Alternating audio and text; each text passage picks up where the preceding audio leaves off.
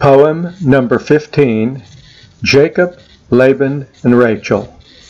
Genesis 27:41 through Genesis 29:29. Now Jacob had Isaac's blessing. Esau growled, "I'll make him pay."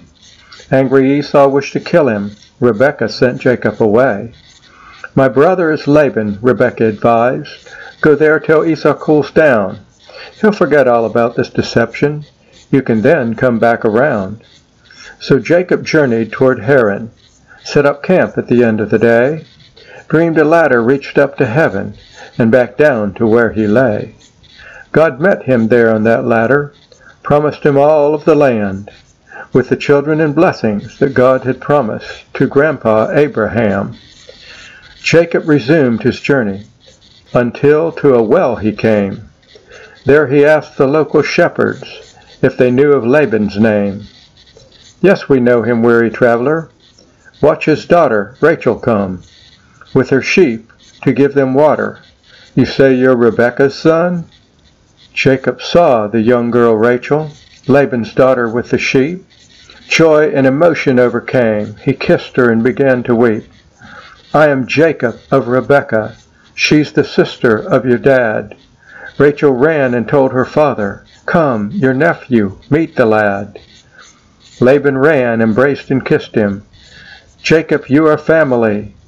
Come and stay with us in Haran. I'll pay you if you'll work for me." "Please, Jacob, stay, I beg you. Name your wages, name your price." Jacob said, "I'll work for Rachel 7 years, then she's my wife." Laban clapped. "What a better man could ever my daughter wed? Work for me these 7 years, and it will be just as you've said." After 7 long years' toil, Jacob asked, "Give me my wife." What a wedding! What a morning! Oh, the surprise of his life. Jacob married. Jacob parted. Laban threw a great big feast. In the morning, it was Leah, crazy people from the east. Laban said, "It is not fitting for the young to marry first." "But I worked. You gave me Leah. I want Rachel or I'll burst." "Well," grinned Laban, "that's not strange. I think that can be arranged. Work for me 7 more years, and Rachel here will dry your tears."